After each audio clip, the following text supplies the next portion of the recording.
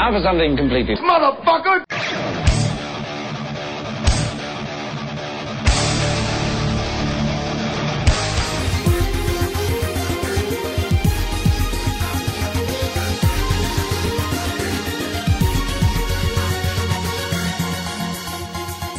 Capítulo 103.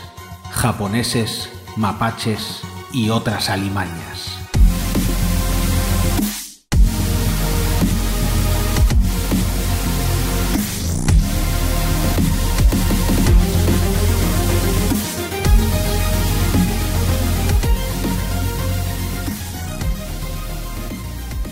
Todo. Ahora sí, está grabando. Las otras alimañas somos nosotros. ¿Por qué no? También. Nos dice Michelangelo, ¿las otras alimañas somos nosotros? Y por supuesto. Por supuesto, por supuesto. ¿Por qué no entra Backman? Y digo, porque entonces ya sería el cupo de alimañas. O sea, se cae Twitch otra vez. ¿Qué bajón han pegado las chicas de la Pizarra Vileda? No. Hostia, ya te digo. No merece ahora la pena. Dime. Justo lo estábamos hablando, la Pizarra Vileda es lo que tú decías, que tras en Twitch todas son tías cachondas. Sí, pero da igual, esto no se oye, no nos ven. No nos ve nadie, nos ven 5 personas. No, que quiero decir que no hemos empezado todavía. Pero todo esto se verá, con retraso, pero se verá. Bueno, con retraso el nuestro. Sí que nos ven, porque dice, qué bajón han pegado las chicas de la Pizarra Vileda, vale, porque nos ven. Pues entonces es que no se me actualiza esto. Bueno, pues nada. Bienvenidos al episodio 103. Bueno, bienvenidos. Episodio no. Capítulo. Las 4 veces que hemos empezado esta nueva temporada, las 4 veces creo que he dicho episodio en vez de capítulo. Soy de ideas fijas. Yo te he dicho capítulo. Y tengo que decir una cosa que lo miré el otro día porque tú hiciste una mención a ti, pero ahora es seguro. Con este hemos grabado los mismos que durante todo el año pasado, en un mes. Perfecto. O sea, para que veas.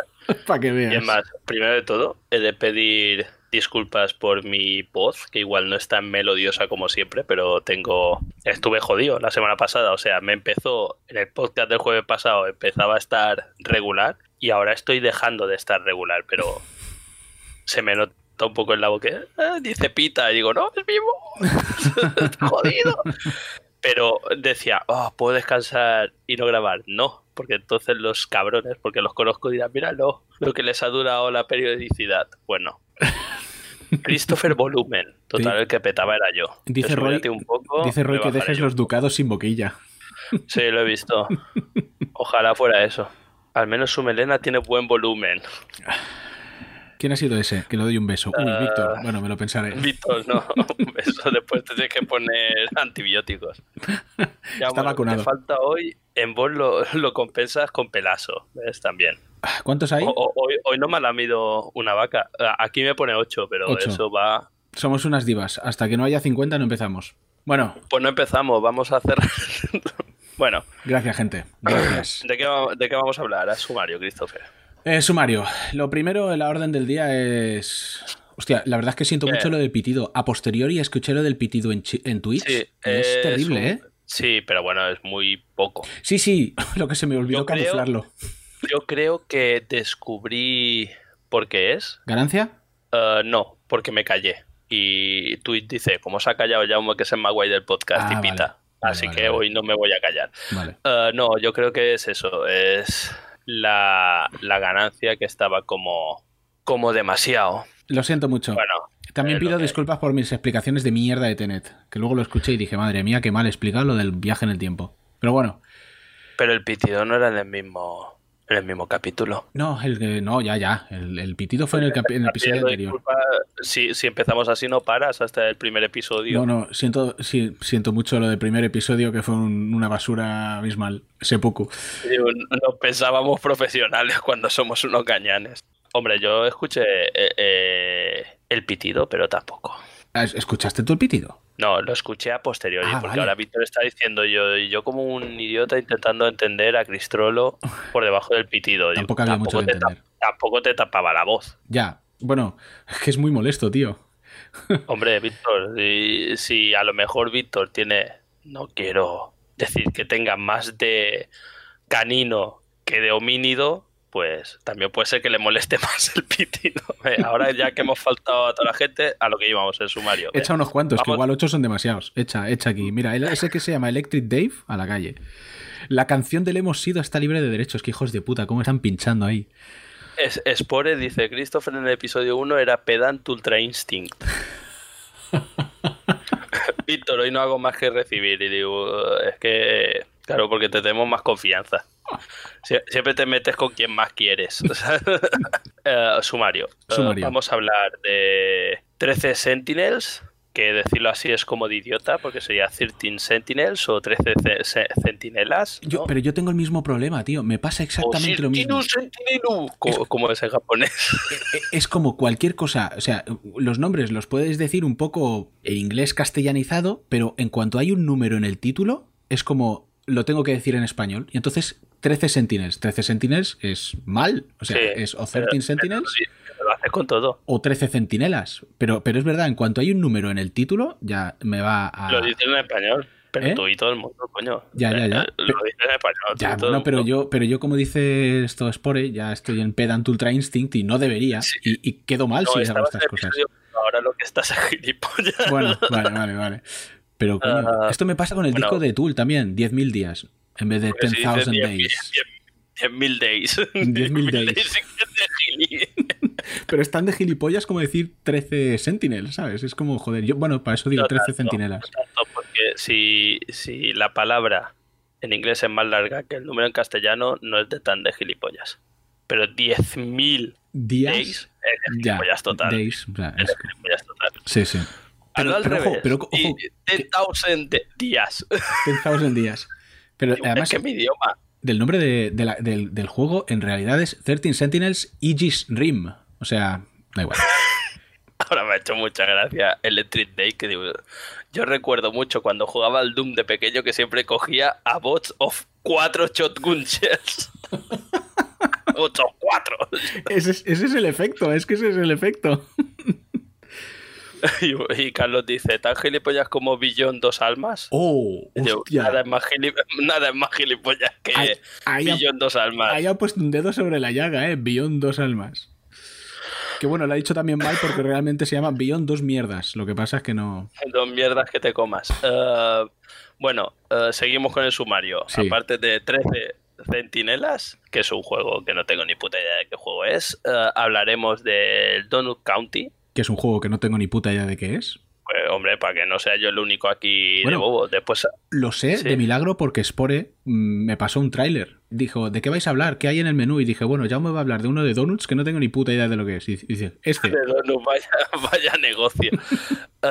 Es el Katamari invertido. Y después hablaremos de algo que sí hemos visto los dos, que es la última serie, la última, como si no fuese la primera de Ridley Scott, la de Raised by Wolves. Criado por lobos. Más fácil. Hostia, así. Iba a decir levantado por lobos. Y me han levantado unos lobos. Y me caí aquí en el planeta. Criado por lobos. Alzado por los lobos. Alzado por lobos. Revolucionado por lobos. Y comentaremos también en nuestra sección de Jaume Noticias de Actualidad Mal el tema de los brokers y GameStop y Reddit y su puta madre. Ridley Scott sabe de evolución. Con evil de malvado. Pero no vas desencaminado porque en inglés, pronunciado en inglés, según como lo pronuncias, no se distingue si estás diciendo Evolution o Evolution. Pues mira que me extraña que una pronunciación en inglés sea tan peregrina con lo inmaculados que son pronunciando. ¿Sabes? Que no es que tiren un dado de 20 y dicen, me ha salido crítico en pronunciación. ¿Sabes?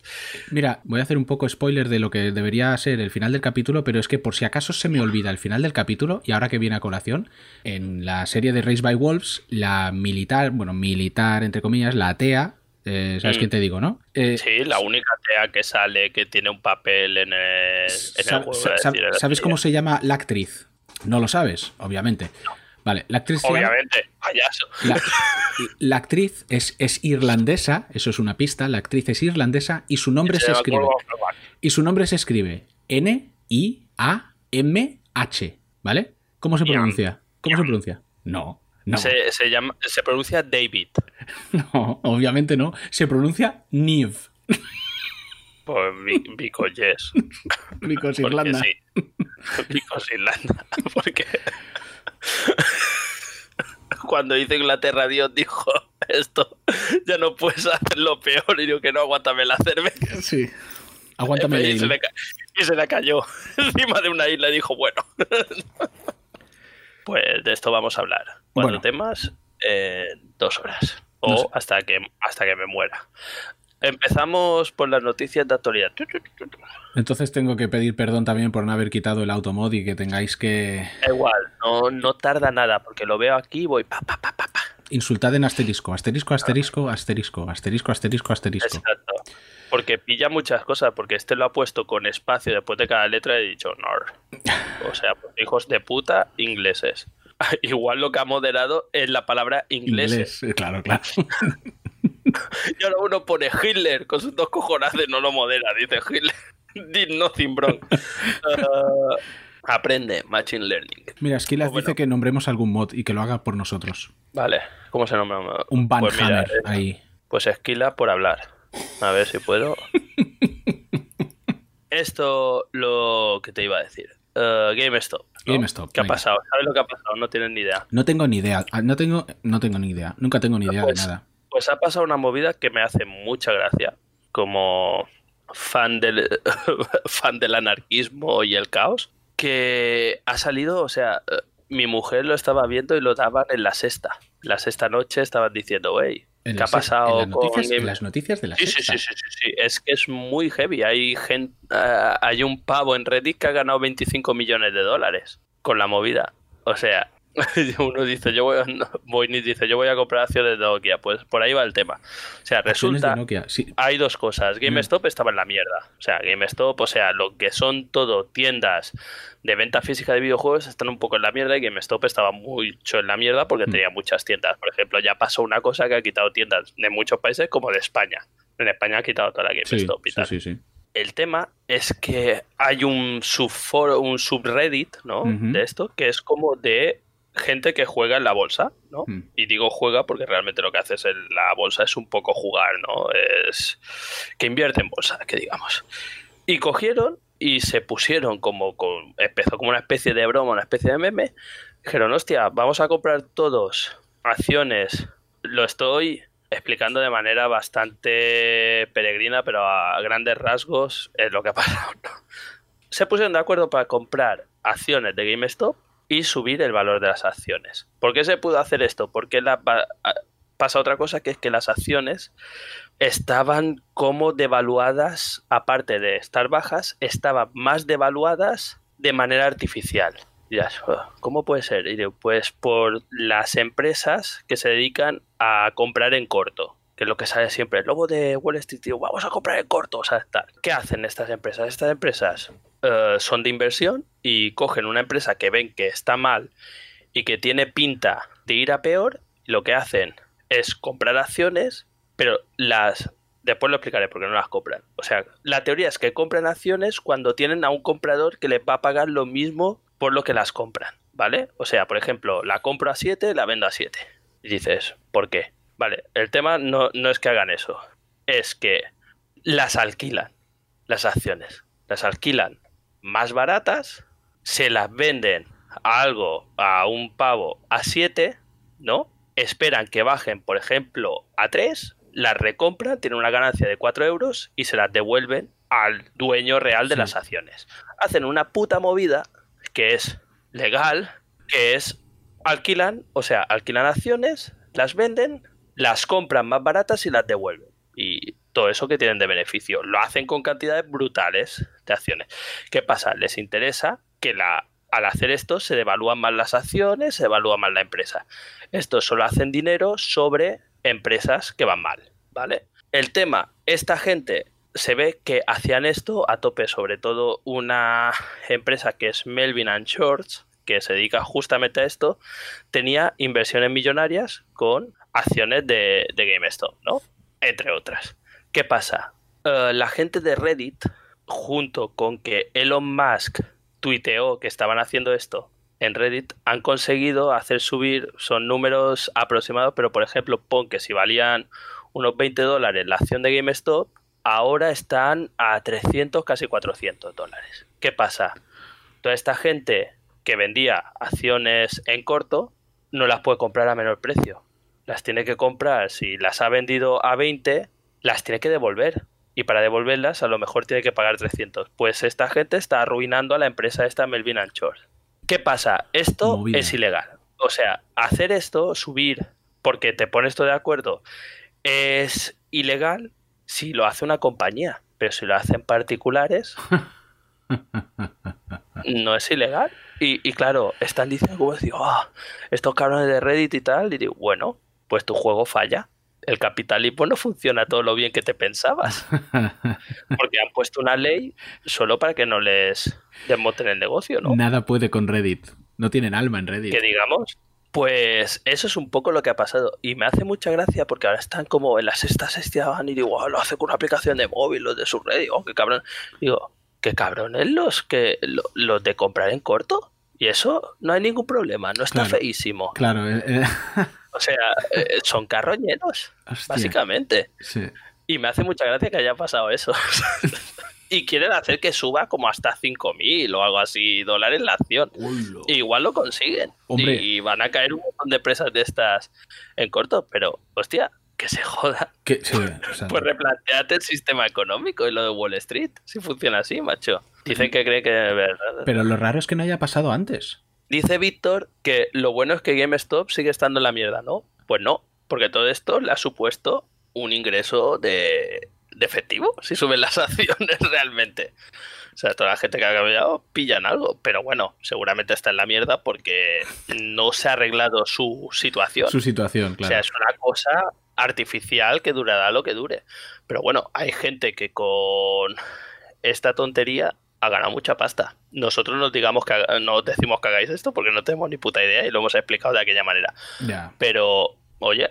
Pero es curioso, ¿eh? O sea... Pero me ha hecho mucha gracia la gente como súper indignada y dice, a ver, pero tú mismo has puesto una ley para que no pase esto porque puede pasar. Pero lo raro... Entonces no funciona, ¿sabes? Lo raro entonces es que no haya pasado antes. Me flipa que no haya pasado antes. Ay, igual ha pasado, pero igual esté más sonado. Hombre, debió pasar de momento que lo prohíben. ¿Sabes? No, Digo, vaya, no lo había pensado, ¿sabes? Es que no sé. O la culpa es de Elon Musk, que Elon Musk es el... Mira, en el chat ponen el nombre del subreddit, que es r/Wall Street Bets, que no me acordaba, que es apuestas de Wall Street. Apuestas de Wall Street.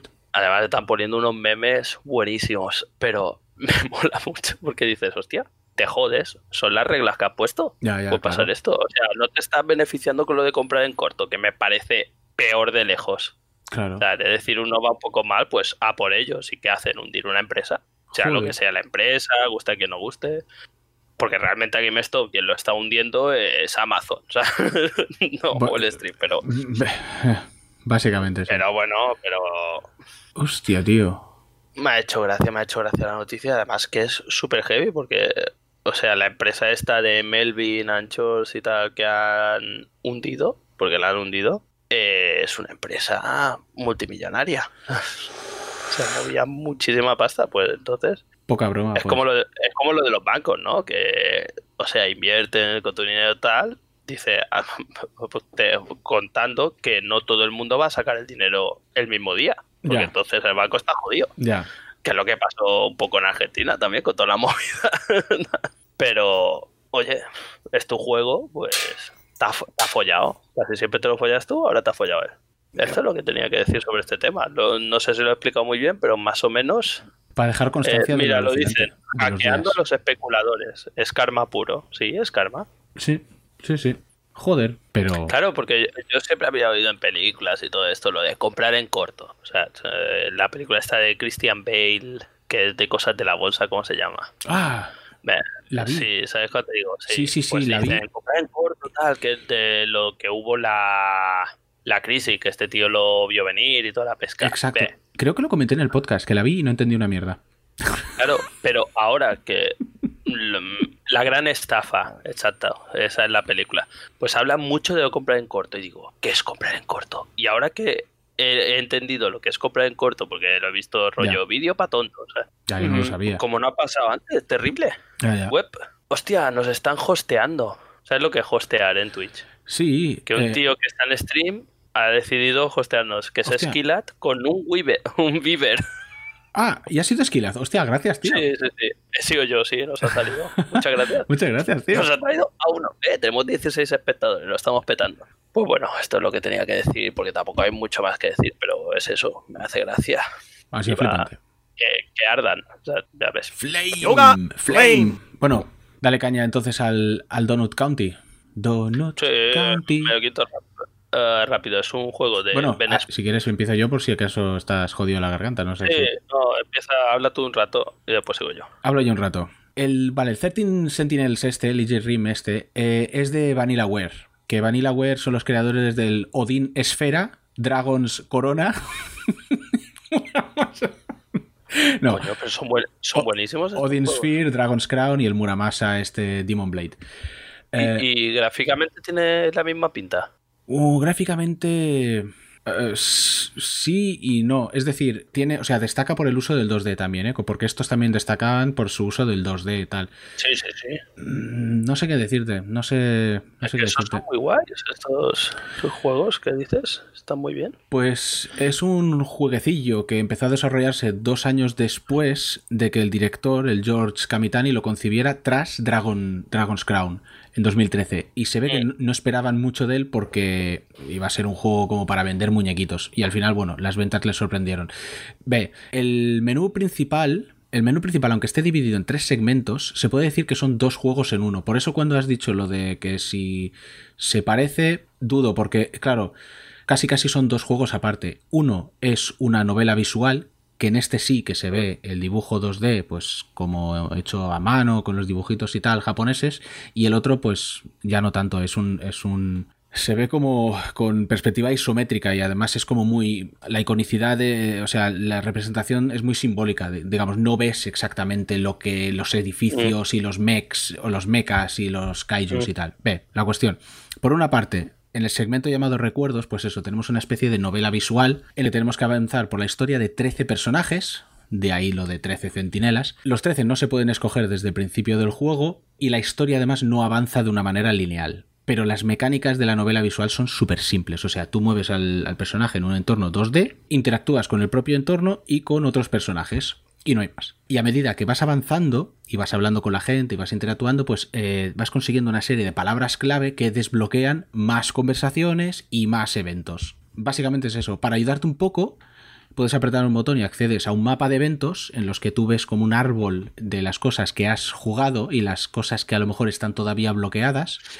Y con otro botón, pues tú en la pantalla del juego puedes acceder a las palabras clave que aparecen alrededor del personaje para que tú le des. Y entonces cuando le das a una palabra, piensa sobre esa palabra, reflexiona sobre esa palabra y así puedes acordarte un poco de qué iba su historia. Porque claro, con todos los personajes que son y entre que la historia no es lineal, te puedes perder fácilmente. Aquí no hay peligro. Si puedes morir, es en casos puntuales en los que simplemente repites lo que has hecho. Y tampoco puedes perderte mucha información. Es decir, por eso digo que es como una novela visual. O sea, realmente interactúas con los botoncitos para ver la historia. Eso no es realmente el juego. El juego, por otra parte, es el segmento llamado Destrucción, que es el de acción. Es un RTS, o sea, un texto de estrategia en tiempo real, en el que llevas a los 13 personajes. ¿Tiempo real? Sí. Bueno, sí, tiempo real. Tú puedes poner pausa, pero si pones pausa no se mueve nada. Vale. Y llevas a los 13 personajes montados en los centinelas, que son mechas gigantes, y luchan contra los kaijus, que realmente son otros seres mecánicos. Claro, no luce tanto como pueda parecer esto, porque sí, eso es lo que decía antes, es una visión isométrica y los centinelas y los kaijus están representados como muy simbólicamente, o sea, tienes que poner el cursor encima del kaiju o del centinela para ver exactamente el dibujo de cómo es. Si no, es una especie de representación como no pixelada, pero se ven como píxeles grandes. Hombre, también un poco hay, al menos si se ven grande cuando pinchan encima, porque lo que está bien de este estudio es los gráficos, o sea, los dibujos. Realmente. Es que es eso. Yo no De los anteriores juegos, lo bueno que tenían era eso, básicamente no, pero uno de los atrayentes era ese.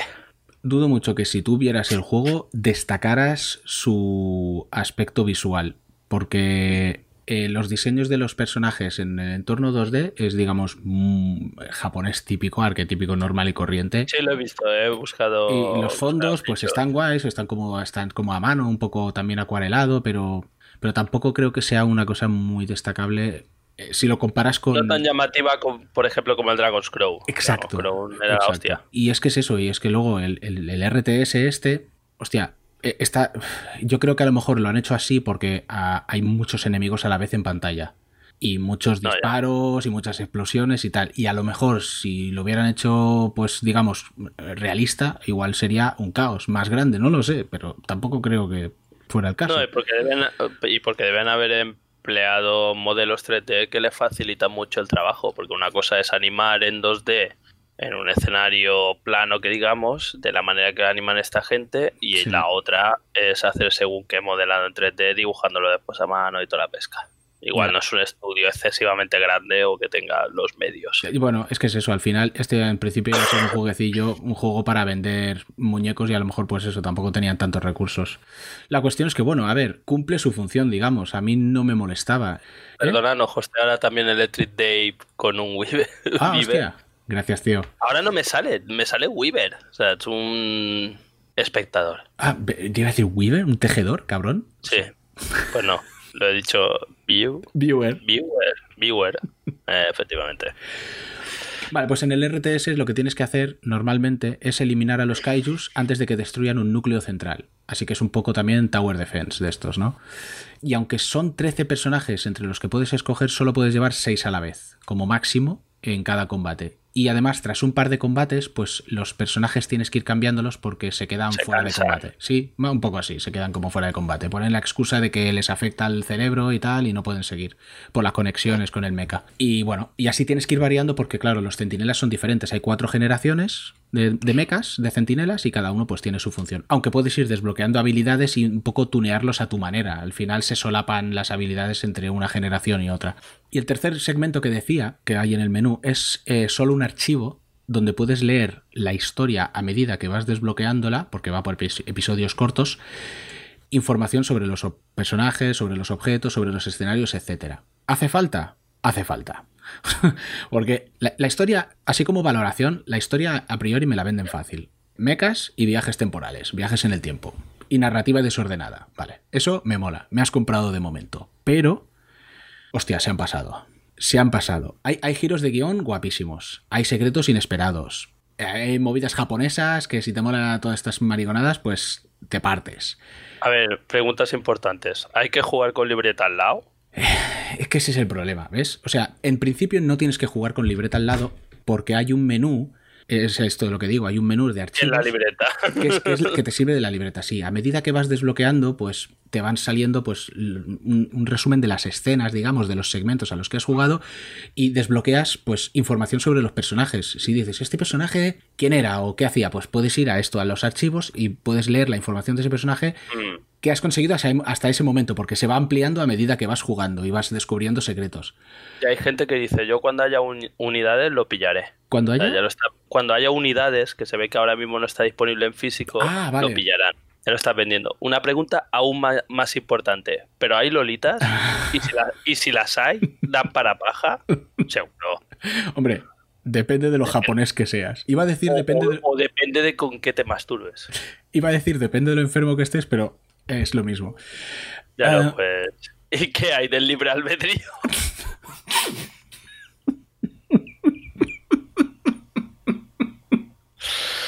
No hay. Esa es la respuesta. Pues ¿Para eso. qué consola está, por cierto? PS4. Me imagino que para PS4, pero para alguna más. PS4, y lo iban a sacar en Vita, pero lo cancelaron. Hombre, para uno que tiene la Vita. O sea, solo está en PS4. Que decía que, bueno, que es fácil perderse. O sea, al final, yo, que soy uno de estos matados, que sí, que se habría montado un Excel si me hubiera dado la gana, al final era como, ¡buah! Ok. O sea, tengo una especie de idea de dónde van las piezas, pero no estoy del todo seguro. Y me da pereza buscar información para tenerlo claro al 100%. Es decir, al final, no sé, la historia sigue siendo una especie de nebulosa en mi mente, ¿no? Tengo claro más o menos el concepto general, pero Pero vamos, que si me dices, hostia, explícame las historias de los personajes, te digo, "Buf", así por encima. No sé. O sea, es decir, el juego me ha gustado. Tanto la parte de novela visual como el juego en sí. La historia también y cómo te la cuentan. O sea, fácilmente le pongo 3 cristrolos y medio bucle causal. Pero... pero el nivel del caos, o sea, es una de las pegas que tengo. La otra pega es la dificultad. Es extremadamente fácil. Pero facilísimo a niveles absurdos. O sea... A ver, pero cuidado, igual es fácil para ti. No puede ser eso. O sea, a ver, la parte de novela es solo caminar e interactuar, ¿vale? Eso por descontado. Ahí no hay peligro. Eso no es. Dice, oh, tío, me he quedado enganchado, no sigo la historia. No, o sea, no sé, eso me parece imposible. Pero la parte de RTS la tenía en difícil, en la más alta, o sea, es normal, o sea, fácil, normal y difícil. ¿De qué te ríes? 3 tristes cristrolos tragan trigo en un trigal. El siguiente, el día que saquen Ethel para Switch, Christopher se la compra. Eso es. Bueno, yo lo tenía en el nivel más alto. Y podía, tras cada combate, sacar la clasificación más alta, la S, fácilmente. O sea, si no es a la primera, a lo mejor un combate me salía un poco mal y en vez de perder no. O sea, a lo mejor sacaba un B, C, bueno... Porque has dicho que lo que es la jugabilidad es rollo Tower Defense. Un poco sí, o sea, tú mueves... O sea, los kaijus... Pero otra pregunta antes de esto, para aclarar. ¿Tú has jugado alguna vez a un Tower Defense o sabes lo que es? Ahí está. Yo te digo que es un Tower Defense porque... Porque salen torres. No he dicho que sea un Tower Defense, he dicho que debe ser un poco estilo Tower Defense, porque tú estás protegiendo un núcleo central, que sería el Tower, y estás defensando. No va así.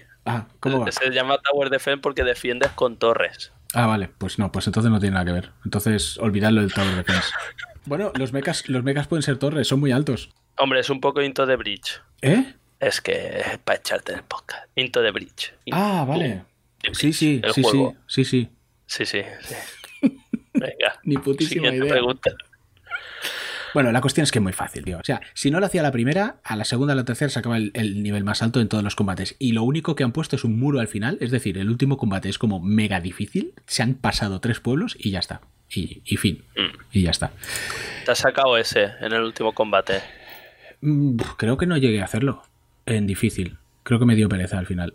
Pero bueno, el juego a mí, eso, ya digo, ya me ha gustado. Una cosa importante. No está doblado al español, ¿vale? Está subtitulado en español, eso sí. Bueno. Pero el doblaje está en japonés y en inglés.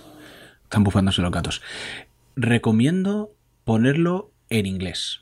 Porque en los subtítulos no son subtítulos que hayan puesto debajo de la pantalla, como estamos acostumbrados a ver en las películas o en las series. Son subtítulos que van apareciendo encima de los personajes. Claro, cuando hablan. Sí. Son más pequeños.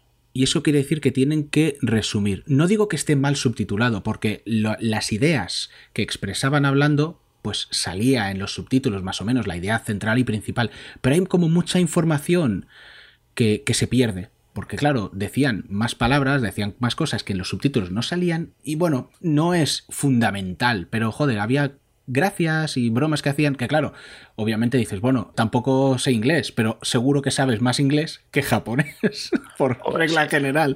Entonces, sonar. Claro, salvo que digas, me da igual, me lo pongo en japonés porque quiero escucharlos en japonés, vale, pero... Eso es la típica película subtitulada en castellano japonesa, que rollo cuando ves Yojimbo o los sitios de hablan ¿cómo? El subtítulo hace ¿cómo? ¿Qué dices? Me piro. Así. Pero es verdad, y después habla en japonés, hace y te pone, no, porque mi prima se ha ido al pueblo y no sé qué tal. Una puta historia. Sí, pasan estas cosas. Pero bueno, eso, el juego en sí me ha gustado, pero con los peros. Pero con los peros.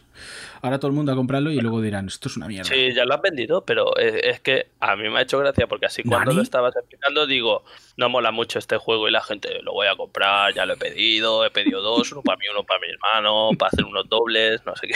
A dobles, pues no. Vale. Pues no hay dobles. Pues vale, hombre. Bueno, no sé. O sea, si salen lolitas, tú necesitas las 2 manos para jugar y alguien... No hay contenido, pero ni mínimamente, ¿eh? Así... Con los kaijus, porque Dragon's Crow podrías estar... Digo, es la segunda vez que digo Dragon's Crow. No, Dragon's Crown. Crown. Podías estar horas y solo con la selección de personajes y tú, mira la bruja, vaya Vaya muslos, la pillaba y la vestía de torera. O sea. Nada que ver, nada que ver. O sea, aquí no sale absolutamente nada que sea así un poco subido de tono. Es súper blanco, súper... Sí, súper pero ahora he limpio. visto gameplay y salen colegialas. Eso sí, pero... Pues ya está, si hay colegiala. Si hay césped en el campo, se juega el partido. Pero hay animes y juegos japoneses que aunque salgan dices, hostia, cuidado, que tal, pero que en este no... Que va. Ya, a ver, ya... Dice Víctor, vaya noob, pues se ha quedado sin platino. No, el platino lo he sacado.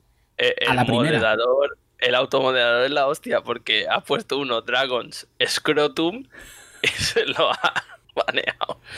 Sigue subiendo el chat porque Sí. se me ha Sí, quedado sí. congeladísimo esto. Bueno, pero más o menos el último que tienes que ser el de Víctor.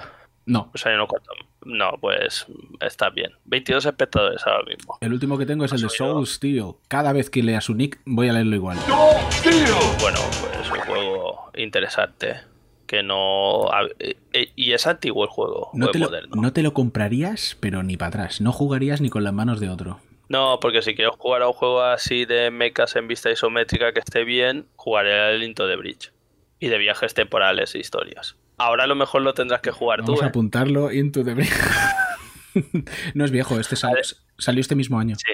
Ah, Bueno, este pues, mismo año, perdona, que estamos en el 2021. O sea, en el 2020. Lo interesante del Into the Bridge es que es de los mismos del Faster Than Light, que me parece que ya he hablado en el... Vale, ese sé cuál es. podcast, estaba muy bien. Ese sé cuál es. Vale, pues ese es el siguiente juego que hicieron. Y si quieres juegos difíciles, pues a lo mejor tienes que probar esto. El Faster Than Light es la dificultad hecha videojuego, ¿no? Así cristalizada Sí, y programada. Sí, pero es un juego, por ejemplo, que odia a muerte, Xavi, de Trayecto Final, porque es Especial, difícil, pero especial Faster Than Light. pero a veces a mí me gusta mucho, pero la verdad es que una vez o me lo llegué a pasar, es demasiado aleatorio. A veces la dificultad es lo aleatorio que es. Y eso hay gente que, claro, es lo que dice Xavi, digo, vale, es que a veces pierdo sin poder hacer nada para no perder. Ya. Pero bueno, desde el momento que hay speedrunners y gente que se lo pasa con la chorra, igual es que no hemos sabido cómo manipular la aleatoriedad. Bueno, pero los speedrunners son, digamos, un rara avis, quiero decir. Porque hay Sí, speedrunners, bueno, pero- mira los speedrunners No, del pero Demon hay Souls que aprovechan todos los caminos ahí que...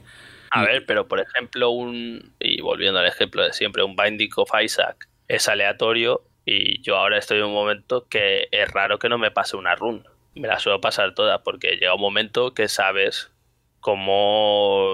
los trucos Sí, y las cosas aprovechar un y cómo jugar con esa aleatoriedad en tu provecho. Claro, Que cuando te sale X...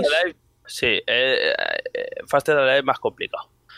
Pero bueno. Cuando te sale X cosa aleatoriamente, sabes cómo aprovecharla para Sí, tu beneficio. porque te aprendes, llegas a interiorizar las mecánicas del juego y sabes que vale, eso no te conviene, pero si haces ciertas cosas, puede ser que eso lo puedas cambiar o te convenga más adelante, juntándolo con otro y movidas. Carlos ha puesto, el horror fue usar un traductor automático del japonés al inglés y luego del inglés al español, pero se perdieron todos los matices ya en el primer paso. O pues ya puede ser. Hombre, claro, al utilizar una lengua vehicular siempre pierdes porque pasa del japonés al inglés y luego del inglés al español. Pero imagínate, si así ya se ha perdido, pues cuando estás recibiendo el español ya has perdido, porque ya te digo, del inglés, escuchándolo en inglés y luego leyendo los subtítulos en español, decía, hostia, qué lástima que estas tonterías se estén perdiendo. Pues imagínate lo que nos perdemos del japonés. Es que esto pasó en el Persona 5. El Persona 5... Pero, a ver, una cosa. Dime. Pero tendrían que ser, para empezar, los japoneses graciosos. Para que te perdieras algo gracioso, ¿no? Bueno, igual, ojo. ¿Cómo se escribe el juego ese que dice Jauma? Into the Bridge. B-R-E-A-C-H. Dentro de la brecha, ¿no? Una cosa así, sí. Breach. Breach, exacto. Pues lo que decía, esto pasó en el Persona 5. En el Persona 5 yo jugué en inglés, obviamente, porque estás que entiendo el japonés del Persona 5, y jugué y también, sin problemas. Y luego la peña vi que se quejaba de la traducción del inglés. Decía que el inglés que se habían perdido un montón de matices que tenía el original y tal. Y digo, hostia, pues vaya putada. Pues yo he jugado el inglés y también. Luego tienes ejemplos como el Final Fantasy, que han pasado del ayer voy, mi fiesta me espera y todas las coñas que hacemos, al Final Fantasy 13 y 15, que directamente los han traducido del japonés al español y me gustan más en español que en inglés. O sea, ya se ha perdido eso de que no, es que en inglés y es ya mejor. una cosa, el 15 es el que jugué yo. El 15, sí, es que jugaste tú, sí. Era muy gracioso porque poner Ahí el voy. doblaje, ya no la traducción, el doblaje en japonés todos eran Sasuke, o sea, que estaban, eran unos en inglés estaba guay, pero en japonés todos hablaban igual, súper emocionados. O sea. Pues dice Víctor, en Hiroshima fueron graciosísimos los japoneses, pero es que en Hiroshima el chiste lo contó otro. Sí. Muy bien, hostia, Rafa, hablaron muy bien cuando salió. A mí me tiraba atrás los gráficos, pero el Into the Bridge ha puesto en el puente, pero no, es en la brecha, lo estoy diciendo mal seguramente. No, lo estás diciendo bien. Bridge. Vale, pues Into the Bridge. El rollo es que te lo pueden vender como que es un juego de acción por turnos táctico y realmente es como una especie de ajedrez, ¿sabes? Es como puzzles. Es un juego de puzzles realmente. Está bien. Into the Bridge. No te olvides, Chris. Marcar.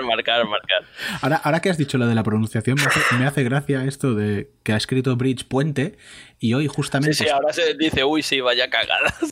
Hoy estaba escuchando a alguien que estaba leyendo no sé qué y llegó a la palabra de Bridge, puente, y dijo Bridge. Y yo, Dios, me reventaron los tímpanos. Y yo, Chrono Trigger. Bridge. Vamos a jugar al Bridge. ¿Cómo? O sea, nada, bueno, da igual. Pues nada. ¿Qué hablas? Dice Carlos, La tumba de las luciérnagas de Ghibli es mi comedia favorita. Mi comedia favorita. Yo no la he visto nunca, me parece. Yo tampoco. Las luciérnagas, porque ya me la han vendido también que digo, hostia, me pega llorera con Coco para ver esto. O sea, que decir, hostia, mi hermano pequeño se está desintegrando por la radiación. ¿Sabes? A mí me lo han contado, sí. Vale, Donut County si quieres, ¿eh?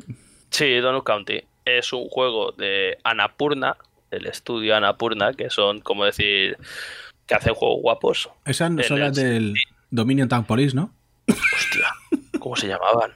Annapurna y Unipurna. Es verdad, qué desgraciado. O sea, pero esto es peor que Boomer. O sea, ya no eres Boomer, eres viejo. Eso quién lo ha pillado. Pues sí, nuestros lectores seguramente.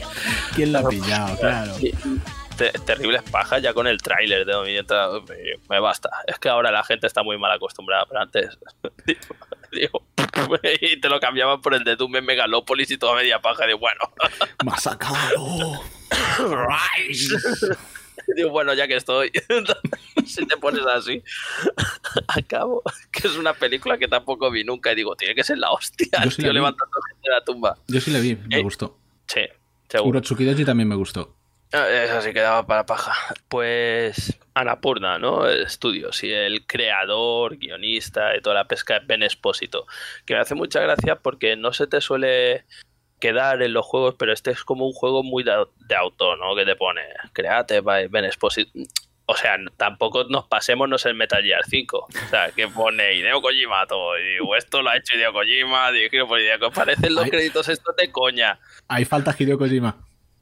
Hideo Kojima ha escrito a mano los créditos, ha impreso en su casa las portadas del juego. Y Konami, sí, tú por lo que quieras. Confiamos en ti, Kojima. Yo creo que lo hizo en el Metal Gear 5 y digo, me van a echar, pero no tendrá cojones de quitar todas las veces que sale mi nombre en el juego. A algunos se le escapará. Y a algunos sí. El tema es que el juego este es un juego súper corto. O sea, me lo he pasado tranquilamente en 2 sentadas. Me lo pilló en Switch, que lo rebajaron. Está en todo, me parece. Está en PC, en Switch, en Xbox, PS4 creo también. Y la semana siguiente lo pusieron en el Game Pass. O sea, ahora está en Game Pass, gratuito para PC y para consola tal vez. ¿Por qué no? Y bueno... Why not? Sí. Si tú lo dices, lo voy a mirar. Sigue. Pues el tema del juego, o sea, lo que es la sinopsis, es un mapache que regenta una tienda de donuts a domicilio, ¿vale? Pero el mapache no sabe muy bien lo que es un donut. Se cree que un donut es crear un agujero en el suelo. que se traga todo. Hostia.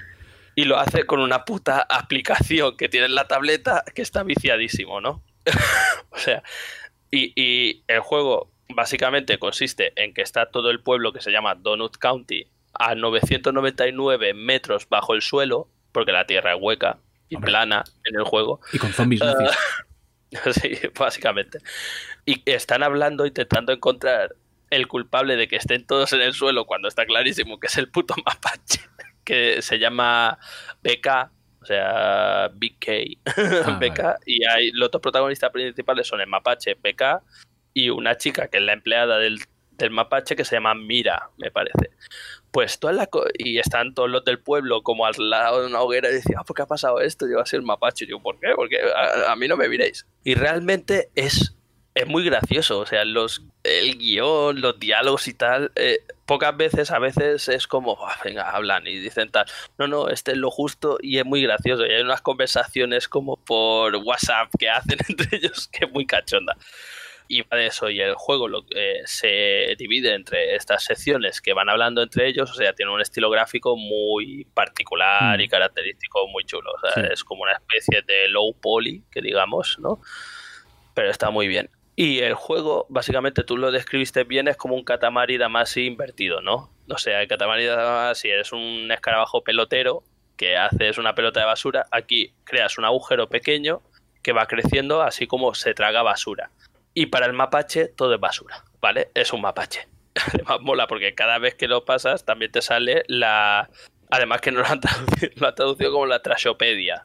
Que es la enciclopedia de la basura. Y claro, es muy sencillo el juego, pero hay un momento que te pone como ciertos puzzles porque a cierto punto del juego tú mejoras el agujero, puedes hacer más cosas, según lo que te tragas puedes hacer cosas, puedes interactuar y nada lo suficientemente complicado como para que estés una hora atrapado en un nivel, o sea, te lo ventilas rápido y juega a su favor, porque si este juego fuese más largo o más complicado, igual ya no funcionaría como funciona, pero es un juego que yo no sé si me costó para Switch 2 euros y pico. Y ahora está gratuito en Game Pass y seguramente está barato en muchos sitios. Mira. Pone Víctor, según lo que te tragas puedes hacer cosas. Pues sí. dilo a las streamers de Twitch. Sticker. Está en iOS, en PC, ¿sí? En Play 4, en Nintendo Switch, en Xbox One y en Android. O sea que sí, lo que tú decías, en todo. En todo. En la nevera también. Desinstalad el Skyrim y poned este. Pues es que está muy chulo. Y es eso, o sea, no sé si debe durar más de 2. Pero hasta tiene Final Boss y más todo. De 2 horas, has dicho. Igual no dura más de 2 horas. Hostia. O sea, dura poquísimo. Vale. O sea, es como... Parece el típico juego de Game Jam que dicen, ¿no? Que es esto que hace juegos cortitos con una idea, tal. Pero digo, oye, no me arrepiento de haberlo jugado y te lo quitas rápido de encima. Ahí se diferencia del Katamari, porque el Katamari era realmente más largo. Sí, tenía un montón de fases. Este no lo puedes catalogar como, hostia, es un juego. O sea, es como un minijuego, digamos. ¿Y cada vez cambia? Quiero decir, ¿hay diferentes escenarios? No. Además es poco rejugable, espero. Supongo, vale. O sea, rejugable... Me parece que cuando te lo pasas, después hay como... Cambian cosas en los escenarios. Hay como más basura para ver en la Trashopedia, ¿sabes? Pero bueno. No es una cosa, es como, oye, juega esto, te quedas. Pero lo bueno es que con un juego también, porque ahora salió barato, claro, esto sí vale 80 euros, vas al Ben Expósito y le partes la cara.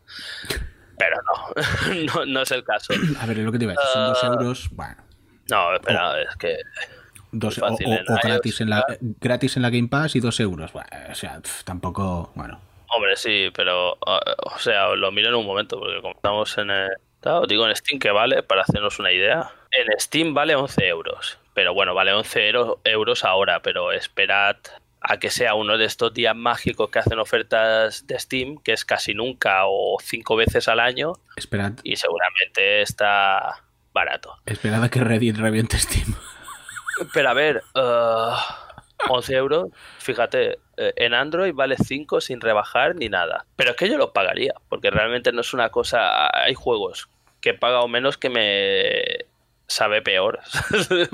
¿Cómo 11 euros y es que, hostia, que has es un pagado juego menos de 5 euros? Ya es difícil. No, menos de, Bueno, en no sé, Steam no, me imagino. Yo es que soy un consolero sucio, asqueroso. Pero por 11 euros está perfecto. No, o sea, no te queda mal sabor de boca. Hay juegos también que son tan poco rejugables, son cortos y ni tan mal. Con el dinero de las encuestas me sale gratis, pues ya está. Ya lo de sabes. Google, Pero, de Google se refiere.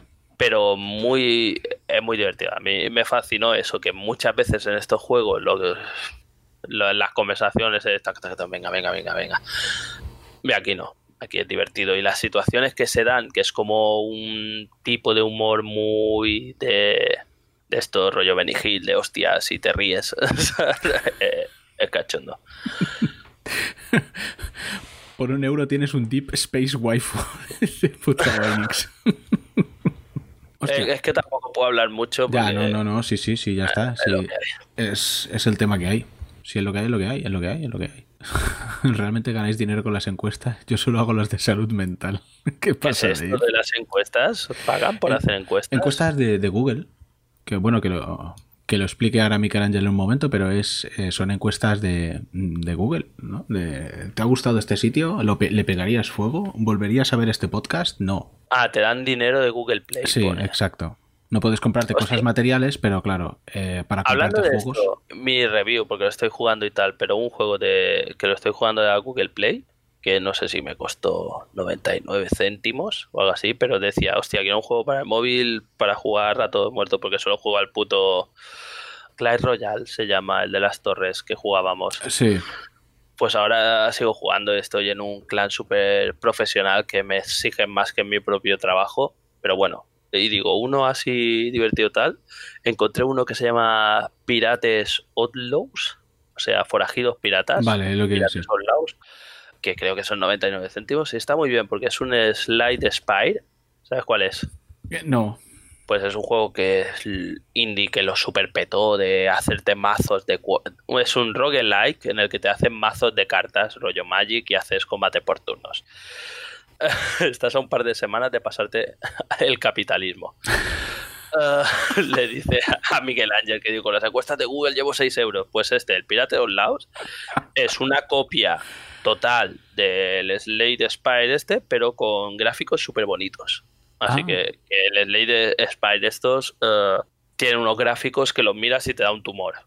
¿Sabes? Lo sigues mirando y mueres. Pero bueno, está muy bien. Hostia, Voynix dice, poco se habla del Genshin Impact, que está todo gratis. Ahí todo gratis. Yo jugué al Genshin Impact. Yo sí, pero no voy a hacer una review ahora. Ya lo haré más adelante. Pero sigue jugando. No. Pero no sigo jugando, no porque no me guste ni porque haya encontrado algún problema, sino por la infinitud del juego. O sea, es que no sé, prefiero centrarme en otros juegos que sé que, digamos, que este también tiene modo historia, Ojo, lo que pasa es que, claro, el modo historia tienes que entretenerte a subir de nivel y tienes que hacer otras cosas y tal, pero vamos, me parece un juegazo para ser gratis sobre todo. Eso es muy importante, que es gratis. Sí, eso como lo novedoso, ¿no? Hacer un juego de esta magnitud y que sea gratis. Exacto. Pues me parece que ya lo han súper amortizado, pero bueno. Hombre, me lo imagino. Es un juego de estos de móvil, que en móvil te lo esperas, pero que esté ahí en PS4 y, bueno, imagino que en las demás. Pero dicen que en PS4 va a terribles frames. Bueno, pero yo eso no lo noto, es decir, a mí me da igual. No, claro, pero para gente que vea más de 12 frames por segundo, igual es molesto. Bueno, pues entonces tendría que poner eso entre comillas, ¿no? Tendría que destacar eso, tendría que decir, cuidado si ves más de 12 frames por segundo. Y da para paja Genshin Impact, ¿no? Ese sí. Esa es la pregunta relevante. Esa es la pregunta relevante, Jaume. Bueno, pues entonces, ¿qué? Si quieres, hablamos. No, es que tampoco se puede hablar mucho más. Vale. Pues, pero los mapaches son muy la hostia. Ahora que has dicho lo del móvil, el otro día Electric Dave precisamente me recomendó, a raíz de que estabas hablando me parece, del juego anterior, que era el Roguelite, luces de colores. El Hades. Efectivamente. Para Android, el Hoplite. Hoplite. ¿Cómo era la tonadilla de Yoplite? Ahora me apetece comerme un Yoplite. ¿Se pueden comprar Yoplites todavía? Sí, buena suerte con ello. Vale. Hoplite. Para móvil, Hoplite. Sí, Hoplite. Eres un... Joder, mira cómo nos escucha Google. ¿Qué? Porque ahora he abierto la tienda de Android, ¿Sí? que nunca lo había hecho, y digo, oye, los Google Points, ¿te interesan? Y digo, ¿tú tienes un micro aquí? ¿Me estás...? Sí, tiene un micro, seguramente te escuchen. Pues es una mazmorra hexagonal con casillas hexagonales y tú eres un guerrero que tienes que... Ah, vale, el Oplita, el guerrero griego. Sí, vale. Pues a buenas horas mangas verdes, macho. Ya lo conocías. Hace años que lo juego. Pero, o sea, pero ya sabes. Ya, pero Yo claro, no habría jugado nunca si no llegase el Electric Dave. Lo está jugando, el clásico, ¿no? El de gráficos terribles, que da una gana de hacer una versión con gráficos buenos y forrarte. Buenísimo. El Oplita, ¿no? El guerrero este que puedes lanzar la lanza y va a ser muy sencillo, pero es muy adictivo. Exactamente. Tienes que llegar a las escaleras y pues tienes ahí los enemigos, los 4 tipos de enemigos. Pero, bueno, 4 tipos de enemigos que yo ya he visto. El mago, el mago, muy el que tira difícil. bombas, el arquero, acróbata, mago y el caballero. No, Sí. pues sí, eso. hay el que tira bombas, el arquero, El mago el guerrero y el mago. Sí, 4. Y creo que ya está. Y la lava, que no te deja pasar. Sí, pero llega un momento que te salen 20 bichos en pantalla y dices, ¿dónde me muevo? Ya. Y eso que tienes, bueno, tienes el escudo para empujar hacia atrás, tienes las botas para saltar y tienes la lanza, efectivamente, para tirarla. Hay raperos hexagonales, sí. Ahí están. Ese es el centro. El boss es el rapero hexagonal. Juegos de la quincena. 2 son hexagonales. Me follo un montón de morenas. ¡Me molan los anales! La mejora buena de Loplita es el Deep Lunge este. ¿El? Que atraviesas a 2. Ah, Deep vale. Lunge. Sí, ya. Puedes atravesar a 2. Eso es crema. Y el de matar a 3 seguidos te recupera 1 de vida. Ese también. Vale, pues nada. Pasemos al Race by Wolves, ¿no? Criado por lobos. O criados. Criados por lobos sería, ¿no? ¿A qué hace referencia? No, en inglés no lo puedes saber. ¿Qué es eso? Porque es un mal idioma. Bueno, pues es una serie de 10 episodios. Mira cómo pasa... Digo, dejémoslo. ¿Qué? ¿Qué? Digo, es un mal idioma y tú, bueno, es una serie de 6 episodios. Es una serie de 10 episodios de momento, escrita por Aaron Guzikowski, que sí, que mucho... ¡Ay, Ridley Scott! Vale, Ridley Scott es el director ejecutivo, pero ha dirigido 2 episodios. Igual por suerte. Y su hijo, 3. O sea que no sé cuánto ha podido meter mano este tío. Vale, que sí, que los androides que salen son muy Ridley Scott, eso es verdad. Quiero decir, sangran blanco y casi hacen el baile del robot. Yo creo que eso es lo único. Que le han dado el guión y el tío con un sello de aprobación así dice, ¿y de qué color es la sangre? Blanco. ¡Plah! Perfecto. Ahora que he dicho lo del baile del robot, tengo que mencionarlo. Porque en el especial de Aliens hablamos de Ash, que cuando Ash... No, ¿ves? Si te lo estoy diciendo, que te vas a disculpar de los primeros episodios. Sí. No, pero esto no es una disculpa. Esto es un detalle que me fascinó. Ash, o sea, cuando le da una hostia a Ash nos reíamos porque decíamos que hacía el baile del robot, ¿no? Que se ponía así como tal. Y hace poco salió este vídeo de Boston Dynamics con los robots bailando. Los robots esos bailaban mejor que yo. Quiero decir que eso del baile del robot, o sea, ya ha quedado... El baile del robot soy yo bailando, o sea, así en una boda. O sea, que eso del baile del robot... Hostia, o sea... ¿cómo bailaba el hijo puta? Putos Bueno, robots. Nos comen. Y por si acaso lo escuchan, estoy dispuesto ya a someterme a sus amos del silicio. Bueno, uno no entra en Mordor. Serie de 10 episodios, creada por Aaron Guzikowski escrita, por lo menos. Que se estrenó pues el año pasado, el septiembre, en HBO Max, creo. Está basado en un libro, no lo juréis. Creo que se ha renovado para una segunda temporada. Que si no, vaya tela, como acabas. Y los actores son, que yo sepa, bastante desconocidos, o por lo menos aquí. Bueno, a ver, tenemos a Travis Fimmel, que es el que hace de Marcus, que es el de Vikingos, el Ragnar Lothbrok, que el australiano este. Pero, por ejemplo, madre es Amanda Collin, una actriz danesa. El padre, el androide que es negro, el Abubakar Salim, que es inglés, pero que tampoco la había visto en un sitio. El nombre es muy inglés. La Nif esta irlandesa que hace de Sue y es que no sé, los actores... Ahora a lo mejor va a ser flipado y a lo mejor nos está escuchando un danés y dices, esta tía es súper... Claro, digo que a mí no me sonaba. Bueno, la música, uno de los compositores es Ben Frost, que en Dark hace un trabajo excepcional, pero bueno, aquí también la música me gusta, pero el opening, Sí, no está mal. que el opening, El opening a mí me gusta. a mí no, el opening Es como... Pero me gusta. es como, pero me gusta. Es raro. Es raro. O sea, que toda la serie es como una visión de la ciencia ficción que recuerda un poco a las películas antiguas de ciencia ficción. De rollo... Te compro. Como la coña de Futurama que dice vamos a un planeta exterior y digo, no puedo respirar en espacio, y se ponía a fumar un cigarro y dice, por fin, ya puedo respirar. Pues es un poco, digo, llevo un casco y unos leotardos, ya puedo ir al espacio. O sea, es un poco así. Eso compro, Y es sí. un poco este rollo. Sí, eso parece compro. Pero el tema tal. el Después lo opening que te decía que no me has contestado, está basado en un libro, ¿no? La no, serie, ¿no? creo que no. Bueno, yo pensaba que sí. Me estás retando. Igual no. Riset B. Wolfes. Book. ¿Eh? Book. Pon No, book. no pongo book, pon Riset Porque B. entonces te Wolfes. estás condicionando, ¿no? Exacto, estoy condicionando para que salga lo que yo quiero que salga. Creo. No, que se lo ha inventado. A ver, hay una serie antigua que también se llama igual, que a lo mejor esa sí que está basada en un libro. Pero mira, aquí pone Raised by Wolves. Hay una canción de Falling in Reverse. Hay un EP de Foxtrot, para que lo sepas. Hay una serie británica del 2013, a nadie le importa una mierda. Y ya está. ¿Qué libro? Mira, ¿Qué libro? vale. Pues libro, lo he soñado, yo qué sé. ¿Qué libro? ¿Qué libro? Es que todo está basado en libros, tío. Pues esta no, mira. Pues mira, pues mejor aún. Bueno. Voynich dice una cosa interesante que digo. Voynich nunca dice nada interesante. ¿Qué dice? La intro recuerda a Metrópolis y un poco de razón tiene, que es lo que decía. Y dice Art Deco o como se llame. Ahí te has equivocado de todas, porque lo que es Metrópolis, el Golem, el gabinete del profesor Galigari y todo esto se llama impresionismo alemán, pero en el cine, no en el arte. No soy artista, joder, ellos tampoco, eran cineastas. Voynich a tu casa. Banear. Eso, impresionismo alemán. Yo he estado en el Museo de Berlín del cine y están como súper orgullosos de estos, que no es para menos, porque es muy la hostia. Pues nada. Para algo que han hecho. Bueno, ¿de qué va la serie?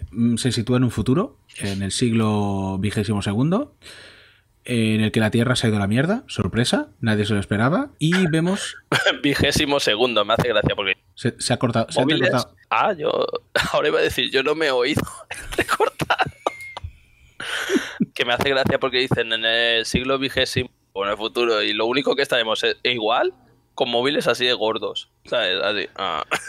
Con móviles Es lo único. en los que te puedas meter para aislarte completamente del mundo exterior. Exacto, será lo único. Pues nada, básicamente la acción se sitúa en el planeta Kepler 22b. A ver, Di. ¿ves cómo está basado en un libro?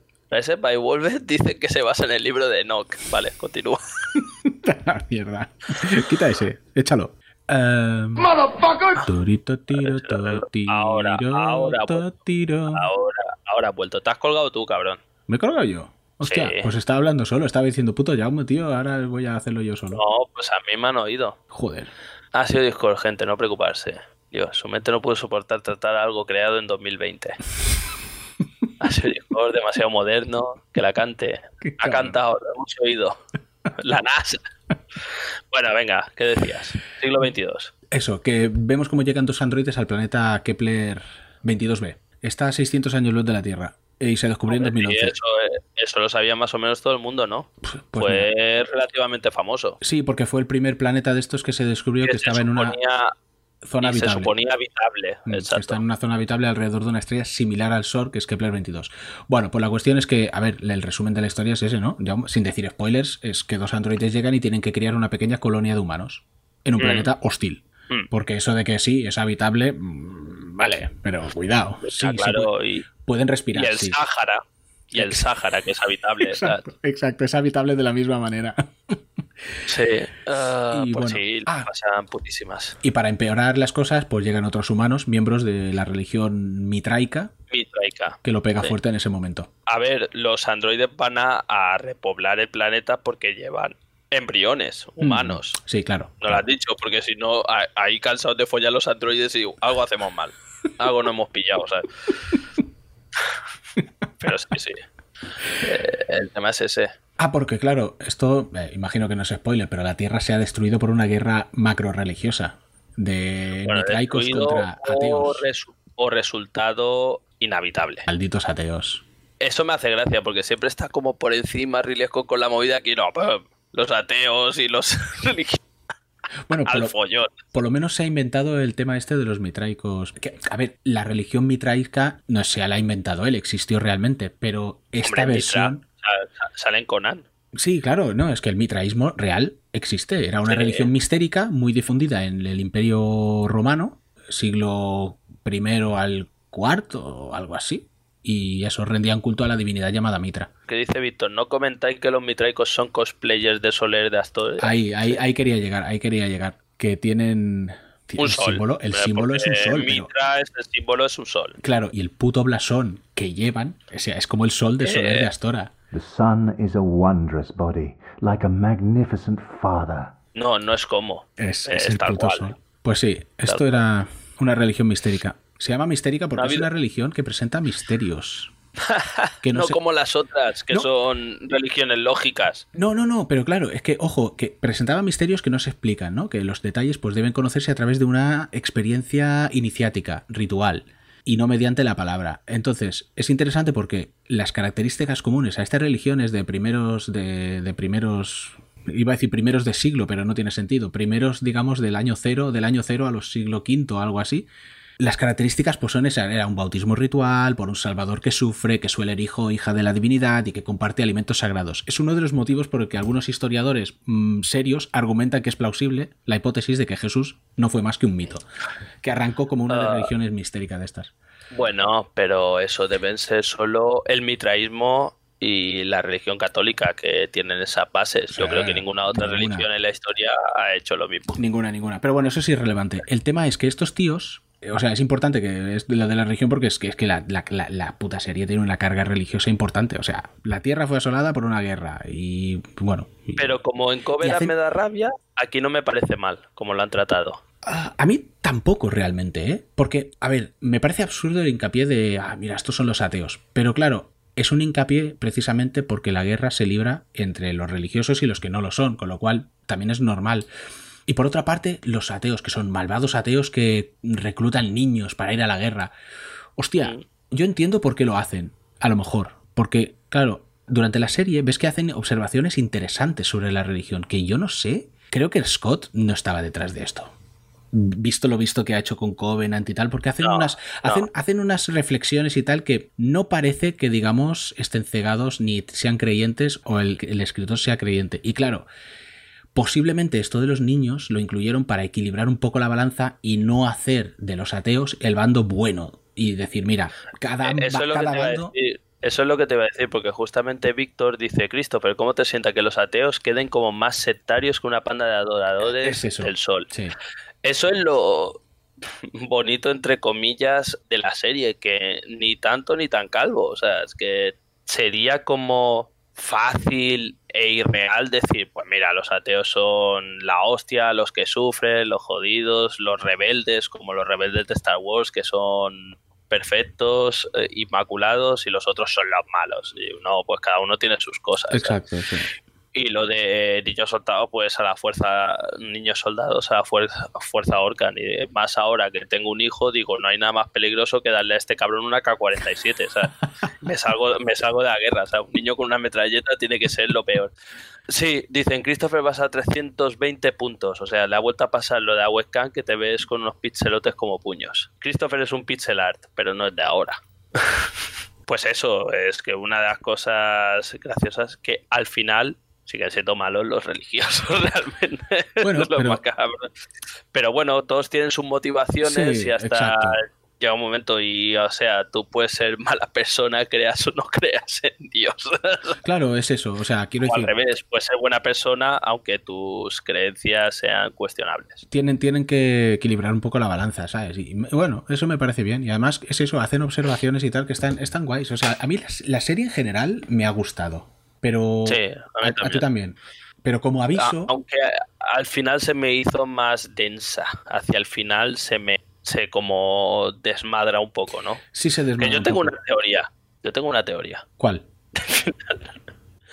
Que llegado un momento que pasa una cosa en la historia, las cosas dejan de pasar en la realidad. No lo ¿Vale? veo, ¿eh?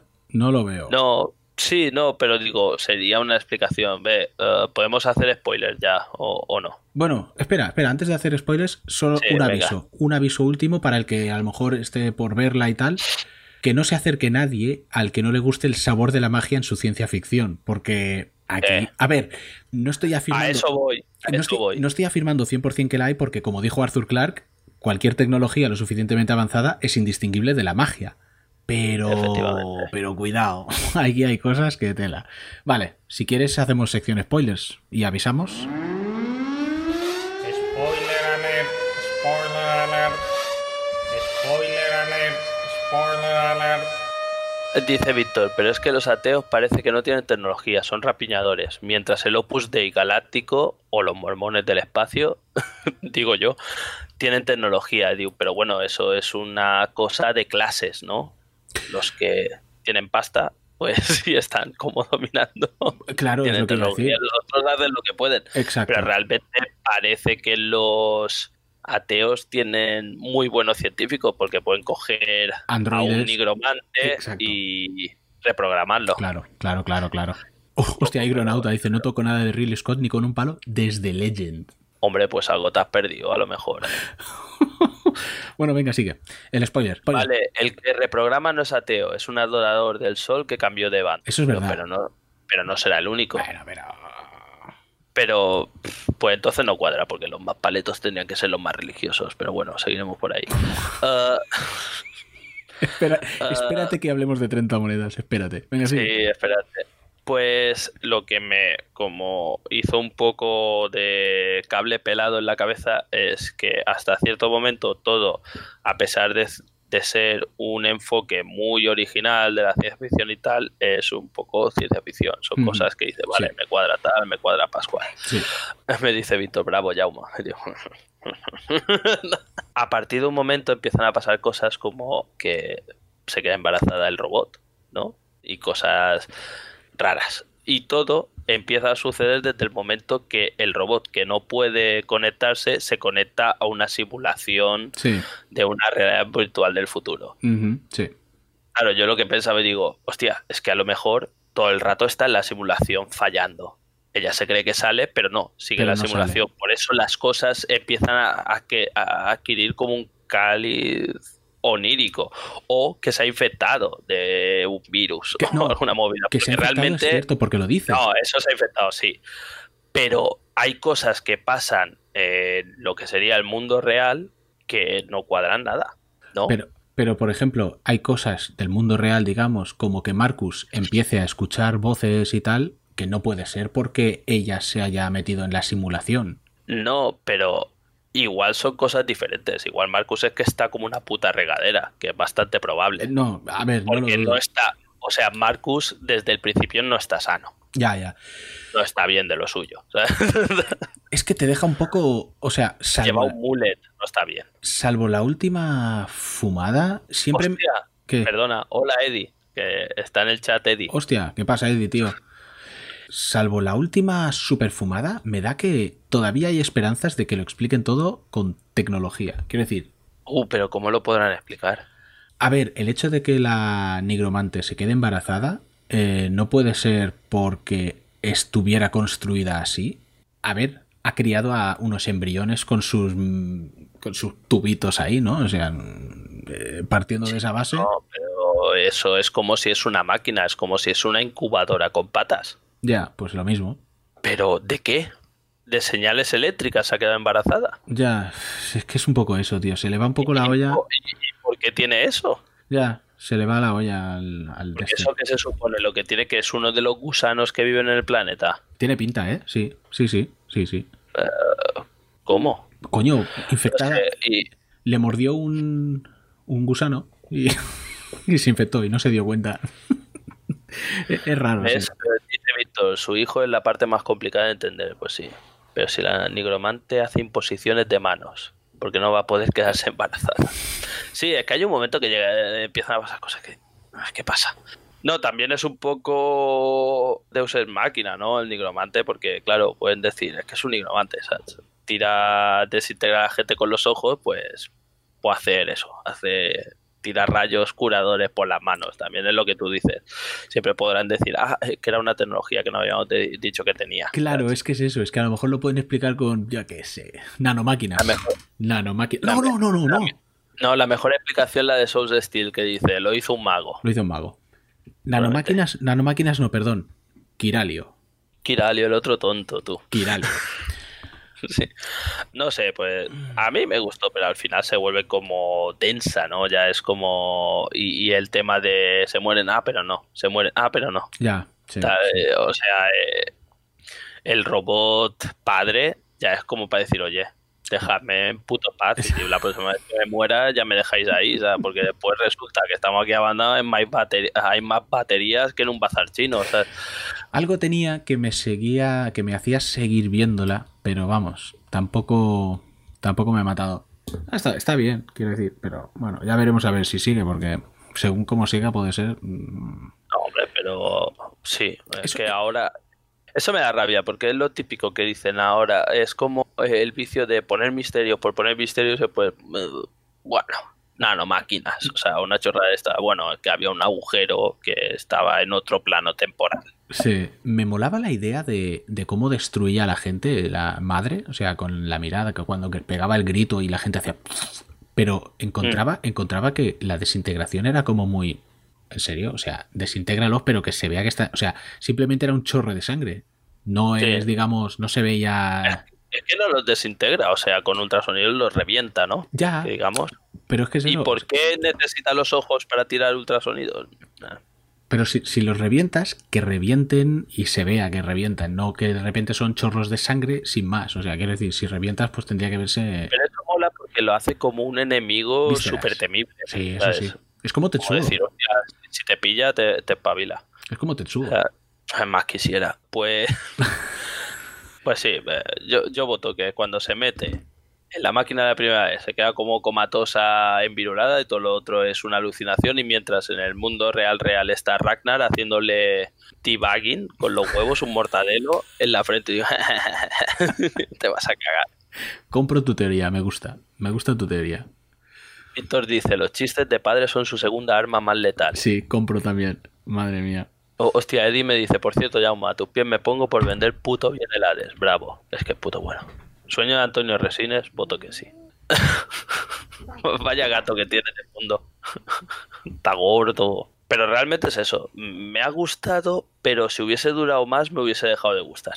Porque iba como de bajona. Sí. Al principio, los primeros capítulos son muy buenos. O sea, estás como muy a tope. Y después dices... y después acaba y haces... ¿Cómo será esto? Y volviendo a lo que decías de lo de los misterios, esto también lo de los niños. Lo de los niños, tío, o sea, podían haber explicado alguna cosita antes de dejarlo para la siguiente temporada, si es que lo llegan a explicar en algún momento.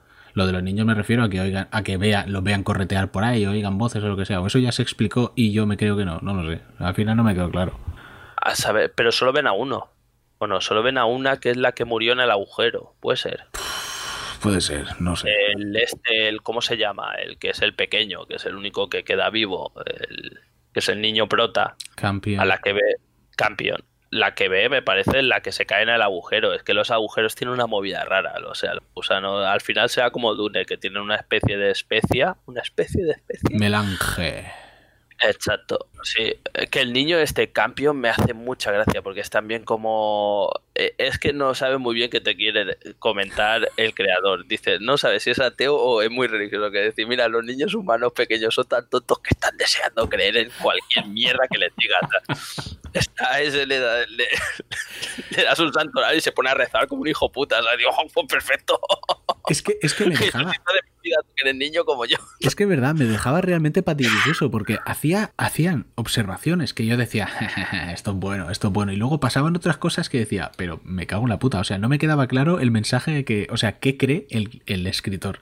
¿Qué es? O sea, no sé, me dejaba un poco... Sí, o es muy religioso o es muy ateo, o es idiota. O se mete unos canutos entre pecho y espalda que flipas. Dice Víctor, estos pringados llegan a un mundo repleto de esqueletos gigantes de agujeros que son obviamente artificiales y no se preguntan nada, son ateos monger. Los agujeros están hechos por las serpientes, entendí yo, Yo también. dice Berta. Yo también. Pero la verdad es que son muy redondos. Bueno, pero las serpientes son muy redondas. Y las serpientes pueden atravesar el núcleo, ¿no? Sí.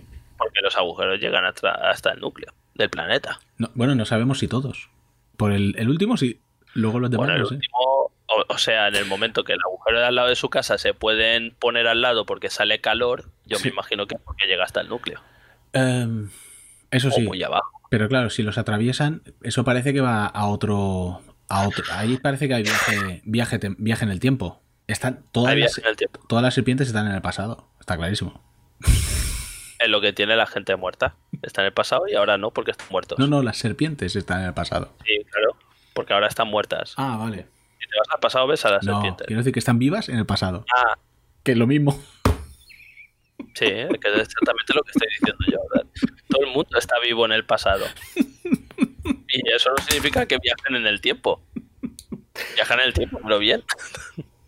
Son agujeros de gusano, dice Spore. Como nadie estaba ahí votando. Vicente, ven a mí. Pues nada, veremos Es verdad. cómo. ¿Cómo no he caído? Claro. Y Víctor dice, pero entonces al estrellarse el avión en la isla murió. No. Christopher usó confusión. No estamos hablando de lo mismo, pero bueno. Ay, Dios Igual mío. fíjate lo mismo. Qué bueno. Son agujeros de gusano. Ahora es para acabar con lo que dicen del limbo, tío. Pero bueno, al final, ¿el de asuntos internos estaba en el ajo o no? El asunto internos estaba en el ajo. Es un chiste de los Simpsons que ven uno, no sé qué puta película de religión ni digo, pero al final el de asuntos internos estaba en el ajo o no.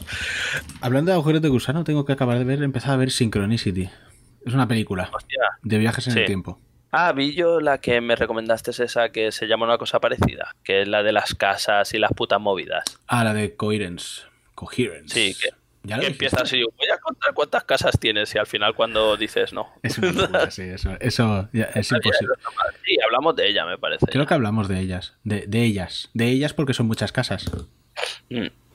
Coherence. Toma Exacto. nota. La de la cena, sí, exacto, la de la cena. Menuda Efectivamente. fumada, pues sí, un poco. Pero a pesar de todo está bien.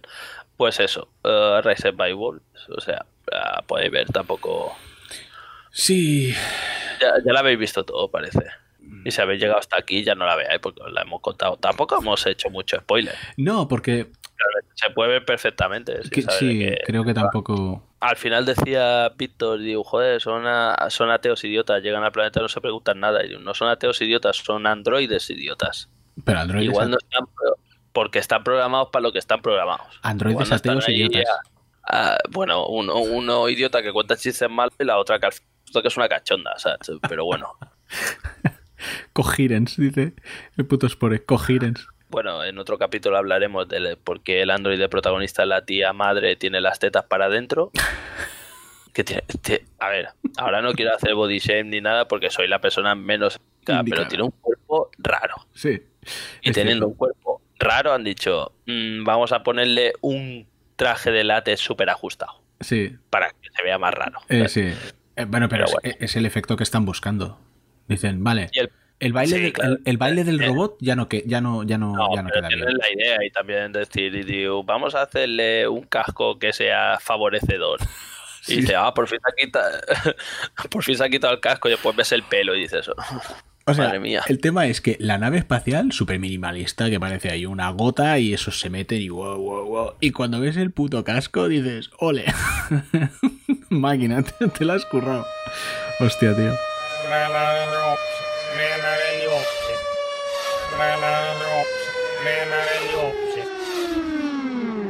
Pero mola. Pues nada, esto es lo que teníamos que decir sobre si tienes que apostillar algo más. No, la verdad es que no. Todo lo que queda ya para el siguiente. A ver si... bueno, el siguiente. Iba a decir, si veo Synchronicity hablaré de la película, que parece interesante. Viajes en el tiempo. Me han comprado. Estás a tope últimamente, ¿eh? No será tan buena como Tenet. Que son viajes en el tiempo, pero poco a poco. Pero poco a poco, sí, la de Tenet. Pero eso está bien, porque tienen que ser rápidos. No, claro, puede ser poco a poco. No pasa Viajas nada. hacia adelante lento. Ya. A menos que vayas a la velocidad de la luz, que entonces viajes hacia adelante rápido. El problema es que, como pasa en Tenet, si son viajes lentos, si te vas al pasado, quiere decir, para volver a tu época tienes que volver a esperar el tiempo. Dices, hostia, me cago en la puta. Yo quería venir aquí al pasado a hacerme rico y ahora cuando llegue al futuro seré un viejales. Es que realmente no son viajes en el tiempo. Que sí que son viajes en el tiempo. No, es gente gilipollas que se equivoca. Es gente gilipollas que se equivoca y en lugar de ir para adelante va para atrás. Pero viajan, no viajan. Siguen lo normal, pero para atrás. Pues eso, en el tiempo, viajan. No me seas Nolan, no me seas Nolan. Ahora tú estás viajando al futuro. No se entiende cómo viajar al futuro. Dice, te mueves a velocidad normal hacia el futuro. Pero no se entiende viajar al futuro porque no hay discrepancia entre tu tiempo personal y el tiempo externo del mundo. Si te vas para atrás, sí que la hay.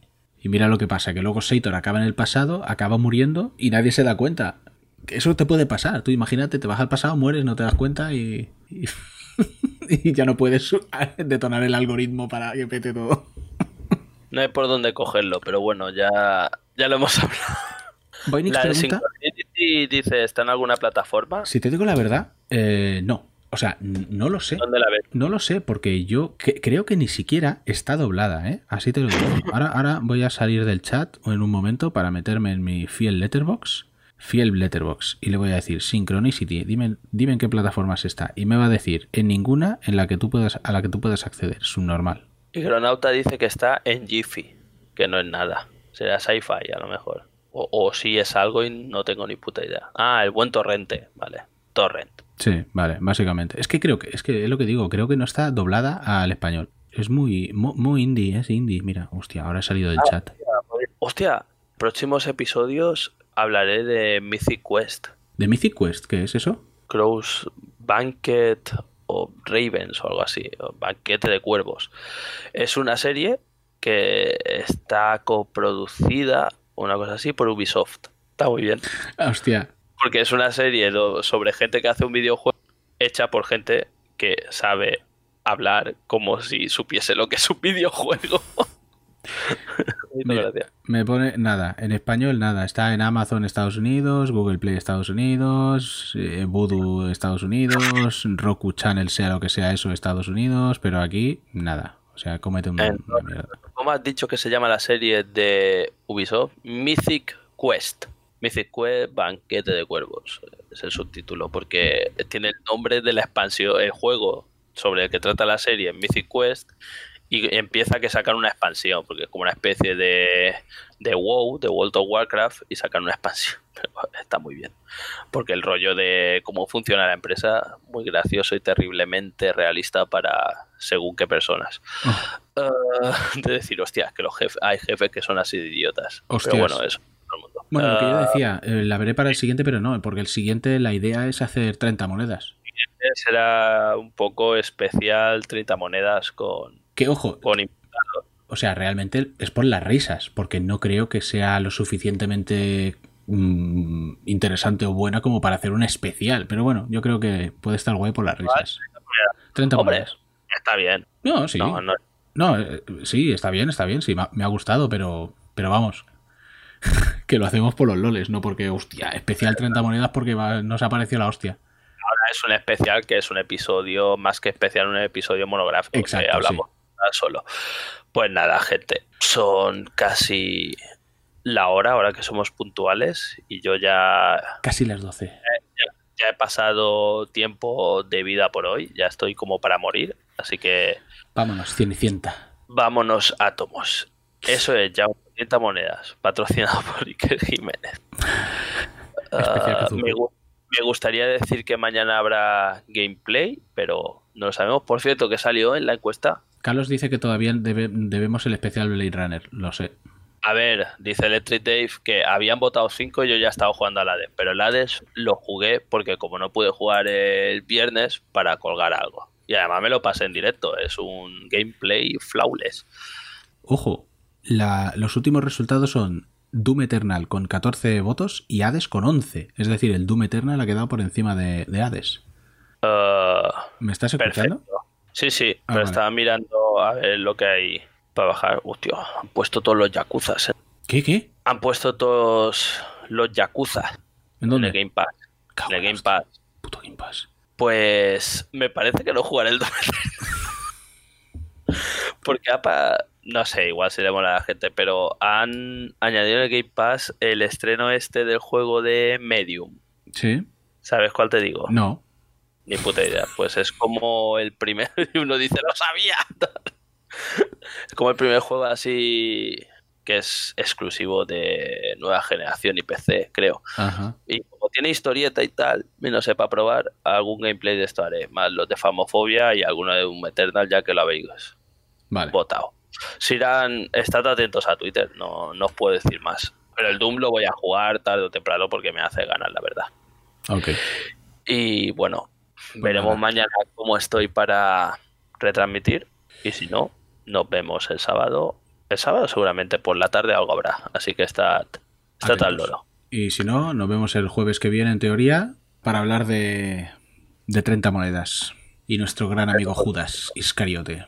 Eso, por supuesto. Pues nada, gente, muchas gracias por estar ahí, ¿eh? Sois unos máquinas, tío. Perdiendo el tiempo ahí delante. 20, vamos siempre por la media de 20 espectadores. ¿Hay 20 espectadores?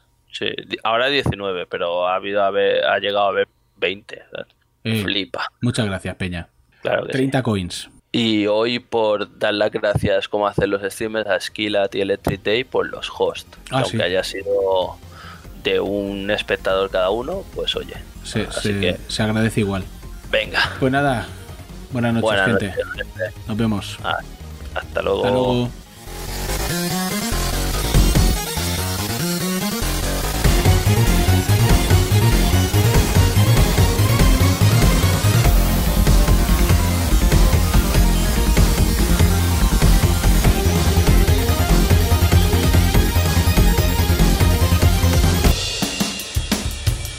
Guri